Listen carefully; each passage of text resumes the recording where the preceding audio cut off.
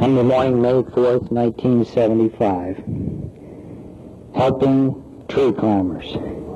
Scripture is Luke 19, 1 through 10.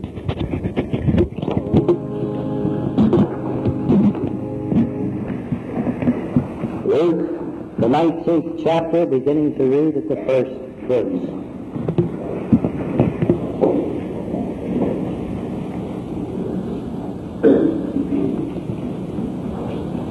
Jesus entered Jericho and was passing through. And there was a man named Zacchaeus. He was a chief tax collector and rich. And he sought to see who Jesus was, but could not on account of the crowd, because he was small of stature. So he ran on ahead and climbed up into a sycamore tree to see him, for he was to pass that way. And when Jesus came to the place, he looked up and said to him, Zacchaeus, make haste and come down, for I must stay at your house today. So Zacchaeus made haste and came down and received him joyfully. And when they saw it, they all murmured, who has gone in to be the guest of a man who is a sinner? And Zacchaeus stood and said to the Lord, Behold, Lord, the half of my goods I give to the poor. And if I have defrauded anyone of anything, I restore fourfold. And Jesus said to him, Today salvation has come to this house, since he also is a son of Abraham. For the Son of Man came to seek and to save the lost. Zacchaeus was a tree climber. Now, that wasn't his profession, that was because of his problems. Little, stocky Zacchaeus shall forever represent those large numbers of nameless people who have lived in every century and in every community. People who hurt, people who need help, people who are lost. But people who will not seek help openly. Zacchaeus stands for that individual who knows that something is wrong with him. But instead of going to some physical, spiritual, or mental doctor, spends his time climbing proverbial and, figuratively speaking, trees, hoping that some observant person will recognize his well-disguised plea for help and come and bring salvation. Zacchaeus, you see, is the individual who lives in every day and age, who wants help, but for some reason or other will not openly ask for it. You know the type of individual. You have them in every community, every office, in homes, in churches. They've always been and they always will be. And our big question is, how do you help a tree climber? How do you help a Zacchaeus, somebody who needs help, but really will not come and ask you for it? What do you do? Now, I could be very discouraging to some of you and say there's not a darn thing you can do. And sometimes that has to be the answer. For God and all of his legions sometimes cannot help us if we will not open ourselves to the help that God gives.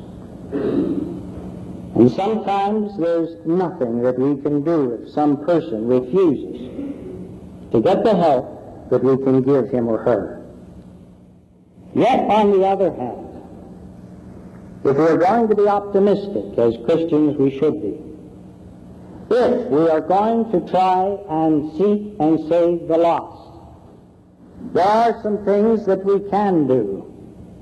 Perhaps they're not big things, but they're mighty important things. And there are things Jesus shows us in this particular incident of the 19th chapter of Luke that we can do to help tree climbers. People who may not even know it, but who are calling for help, even though their pleas are well disguised. Jesus helped Zacchaeus by using that very small but mighty part of the anatomy that you and I are not even conscious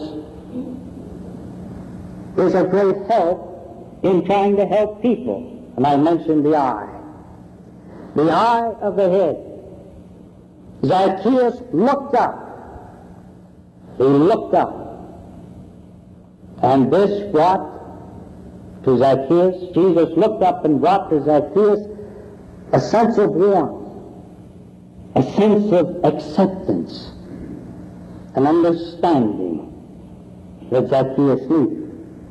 You see, the eye, that particular part of one's anatomy that is so important for our livelihood, it's also important for others. I've told you before about my father, who had a great hearing handicap. At the time of his death, he had less than 1/10% hearing in one ear, and he was totally deaf in the other. But he is one of the greatest judges of human character that I've ever known. And I've thought often why. And it was because he studied people's eyes. And he was not always encumbered, as we are, with the sayings of people, because he didn't hear them. And he could not be confused with some of our idiosyncrasies when we say one thing and mean something else. But he concentrated on observing people by looking at their eyes. And he could look clear down to the depth of their souls. And on more than one occasion I've heard him say, "Dick, that person has a good eye." In other words, that person has something within him of depth and of magnitude. Our eyes tell us so much about who we are, and they can also be used to help other people to know what they should do and who they are. Like anybody of 9 or 10 years of age, when he's given the opportunity to come to worship with the big folk, I found an excitement as a child going to the great Sixth Presbyterian Church there in Pittsburgh of being able to sit with the members of my family and worship. But after a short time, that experience seemed to be more of agony than it was of joy. My father was a great preacher, and my mother was given the responsibility of seeing that my sister and I behaved in church on Sunday. And this was somewhat of a difficult task for a 9-year-old boy and a 12-year-old girl to sit for a total hour and listen. Must admit, at that age, I never thought I'd ever see myself in a pulpit, and I wondered how I could ever talk so long. I know some people wonder that about me today, but nevertheless, this was a great, great puzzle in my mind. But my mother, you see, because my father was in the pulpit, she had the responsibility in the pew to keep us quiet. And she used 2 weapons. I'll never forget them. One was in her left hand. I sat always to her left. And she would form with that small, dainty left hand a vice grip, using the forefinger and the thumb. And when I would get to fidgeting, which usually came shortly after the doxology, without hardly moving a muscle that anyone could recognize or see. She would reach over and with that vice-like grip cup my thigh just north of the kneecap and squeeze. And I settled down. And then when I grew old enough to know to move out of arm's reach, she used the second weapon, which she still uses on occasion. Without hardly turning her neck, she used the eye to give me a message which I had better well listen to, unless I wanted to eat my Sunday meal standing up. She could use her eye in such a way that there was not a question in my mind as to what she wanted. She used her eye, you see, as a language, as a way of communicating to me a truth. And that, ladies and gentlemen, is a power that you and I have every day in our lives. We have these eyes which have the ability to accept or reject, seduce or reduce, to welcome or to ward off, to show appreciation, to present disapproval. Your eye is a powerful instrument, and with it we can help or we can hurt these tree climbers that are all around us. Jesus, you see, used his eye to welcome that particular Zacchaeus. I'm sure if you and I had been there that day and seen such a dignified tax collector in such an undignified position, with our eyes we would have done one of two things. We would have either blinked them with disbelief, or we would have turned our eyes in disgust. But not Jesus. He merely looked up. He looked up at Zacchaeus, and with his eye, he radiated a sense of acceptance. He gave a sense of warmth. He brought something to that man who was looking for something. Never underestimate the power of your eye in looking at these people who climb trees, looking for help. Secondly, he spoke to Zacchaeus. He didn't talk to somebody else about this little man who had problems and needed help. He spoke to him. And notice what he said by noticing what he did not say. I think if I had been there that day, I would have first said, Zacchaeus, why and how did you get in such a predicament? You see, like so many, I would want to analyze the situation. I would want to try and find out what caused this man to get into that predicament. I would want to know the cause and the effect. But Jesus didn't. Jesus did not know why he was up there, just as no tree climber knows why he climbs trees. Luke thinks he knows. He said it was because he was small in stature, but I think Jesus knew greater reasons why he was up that tree. He was a man who was short on self-esteem. After all, when you know you rob other people and defraud them, you can't hold yourself in high respect and your head high. And Zacchaeus was one of those individuals, and that's why he was short-sighted in his appreciation of himself. He was a little short-sighted also with respectability. People didn't respect this man who had sold out his own people and became a tool of the Roman governor, as he was the chief tax collector and revenue officer in that little city of Jericho. He was an individual who was short on courage as well. He could have come to Jesus by night, as did Nicodemus, but no. He wanted to see Jesus, but only from a distance. So he climbed the tree. But Jesus didn't care, you see, what it was that put him up the tree. He didn't want to know the cause. Because, you see, it really didn't matter. He wanted to give the man help, not analysis.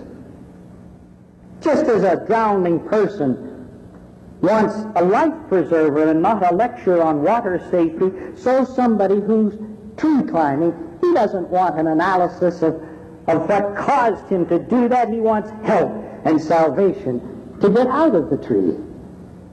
And Jesus knew that. So he didn't spend time, as you and I do, trying to analyze the situation. He spoke directly to Zacchaeus. And look how he spoke. He spoke not in terms of what Zacchaeus had done, but rather in positive terms as to what Zacchaeus could do.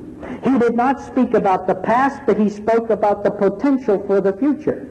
He did not speak about yesterday, he spoke about today. Zacchaeus, make haste and come down, for I must go to your house today. Jesus did not wait for Zacchaeus to change.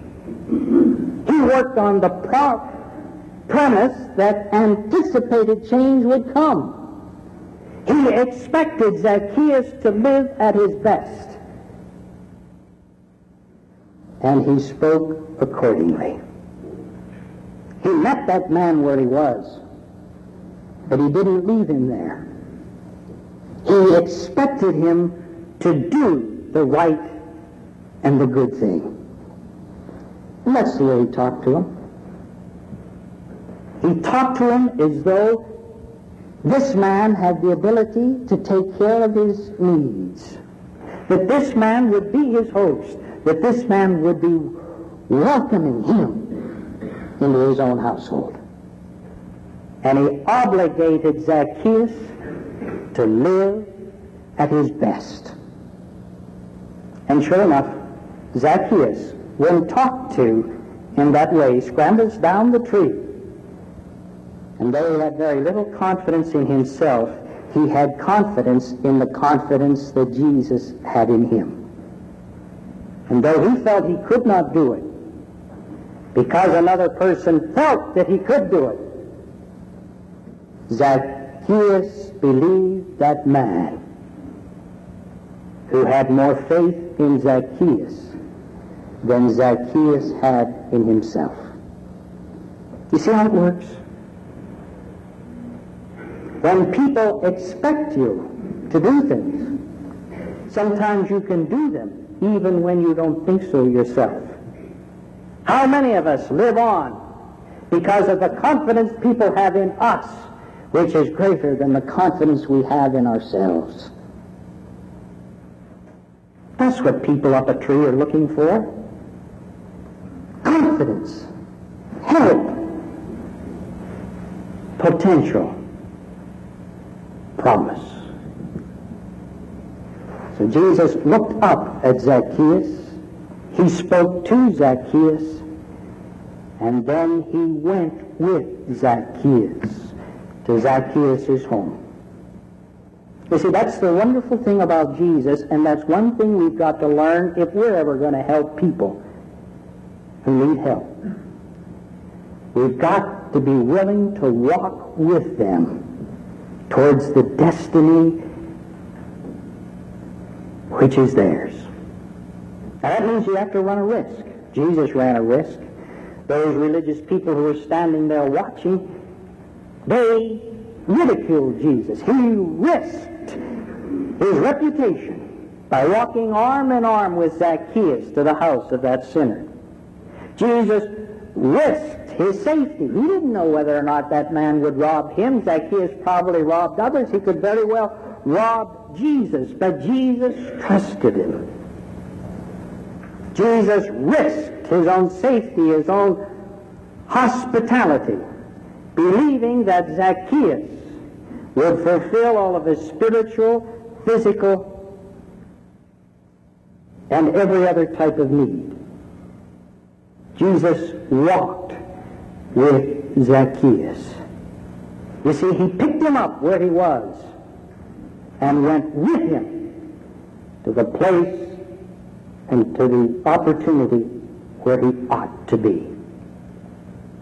And you see, that's the secret, ladies and gentlemen. It's not just enough to look at a person who's having problems and shake our head and say, isn't that too bad? It's not just enough to talk about or even to that person about his problems and his fears. We're only successful in helping others when we're willing to risk walking with them towards the place where they can be found. And that's how you help tree climbers. And that's what we are here to do. In these past few weeks, I've been trying to help us to look at the power, the presence of the Holy Spirit.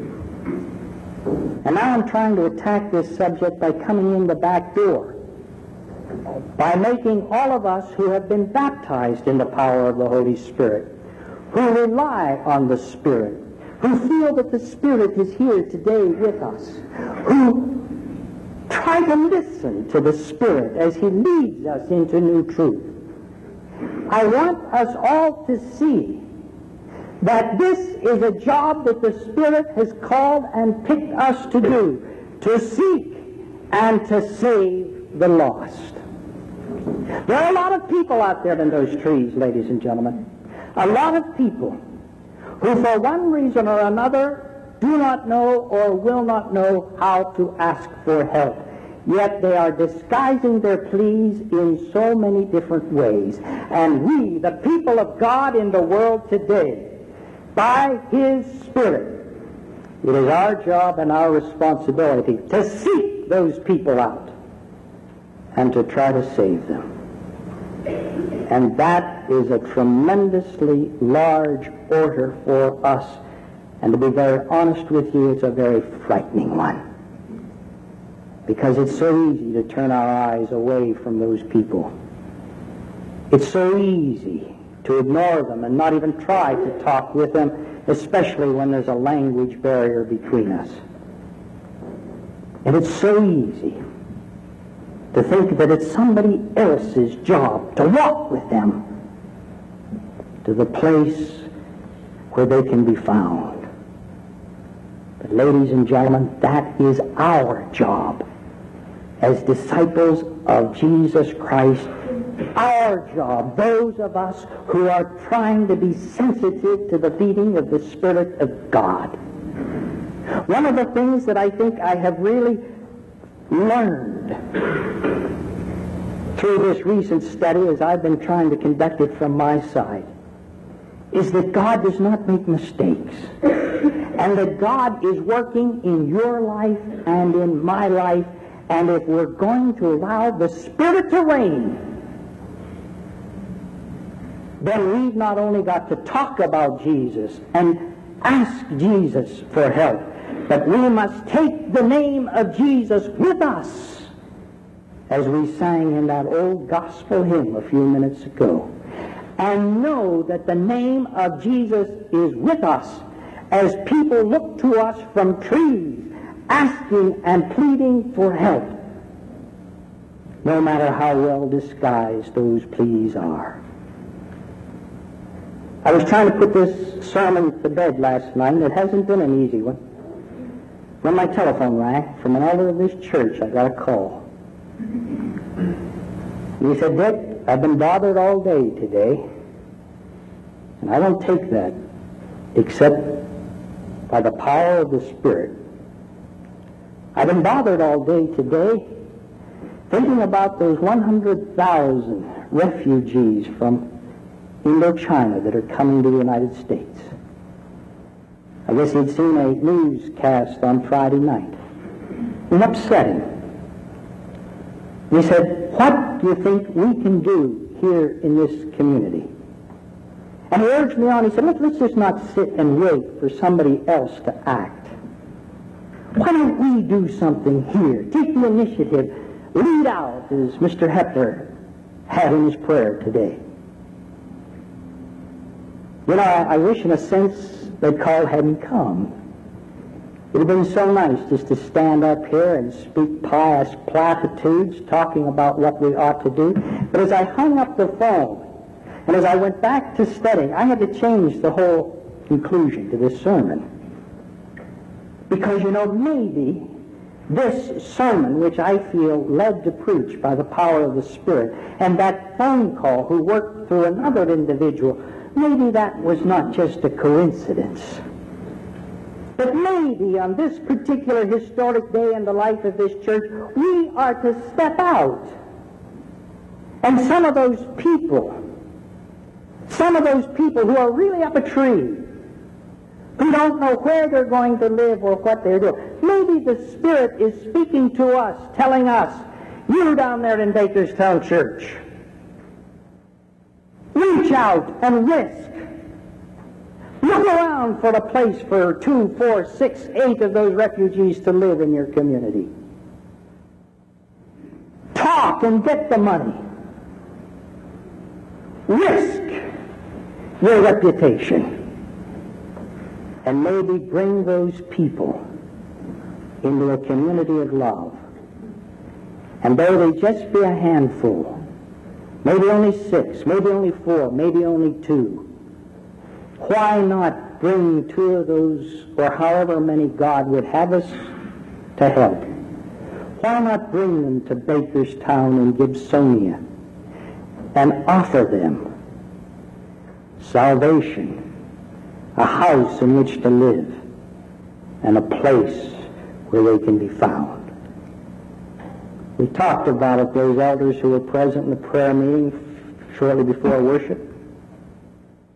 And I submit to you that I think we're going to follow that idea.